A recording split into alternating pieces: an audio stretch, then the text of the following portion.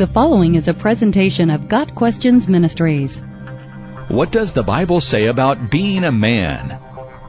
The world offers conflicting views of what being a man is all about. Some say that being a man requires grit, square-jawed determination, a working knowledge of weaponry, and preferably rock-solid abs.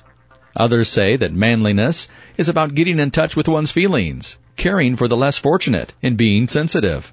Still others would include leadership skills, a good work ethic, physical stature, riches, or sexual prowess. Can these things truly define masculinity, or is there another standard?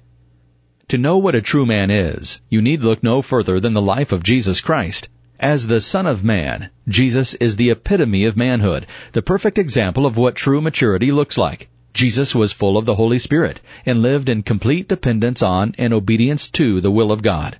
Christ fully displayed the fruit of the Spirit, Galatians 5 verses 22 and 23. A true man of God will show evidence of these works of the Spirit as well. A true man, like Jesus, is obedient to the Father's will and is about his Father's business, Hebrews 10 verse 9. Like Christ, the godly man will shun sin and follow after righteousness. He will, in the power of the Spirit, seek to keep God's law and live in God's will. He will evince a determination to accomplish God's will, whatever the cost, Isaiah 50 verse 7. He will endure opposition and never lose heart, Hebrews 12 verse 3. He will be a man of the Word, using Scripture to overcome temptation, Matthew 4 verses 1 through 10. He will be a man of prayer, Mark 1 verse 35. He will be a man of love and sacrifice, John 13 verse 1. Be on your guard. Be on your guard. Stand firm in the faith. Be men of courage. Be strong. Do everything in love. 1 Corinthians 16 verses 13 and 14. According to these verses, a true man is vigilant against danger, faithful to the truth, brave in the face of opposition, persistent through trials, and above all, loving.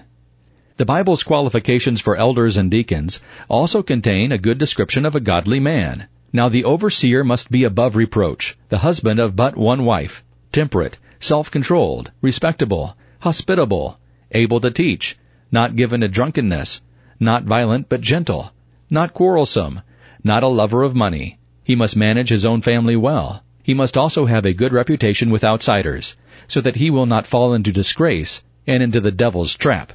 1 Timothy 3 verses 2 and 4 and verse 7.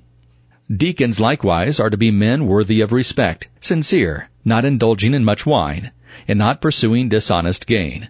They must keep hold of the deep truths of the faith with a clear conscience. 1 Timothy 3 verses 8 and 9. A true man is someone who has put away childish things. 1 Corinthians 13 verse 11. A true man knows what is right and stands firm in the right. A true man is a godly man. He loves the Lord, he loves life, and he loves those whom the Lord has entrusted to his care. Got Questions Ministries seeks to glorify the Lord Jesus Christ by providing biblical answers to today's questions. Online at GotQuestions.org.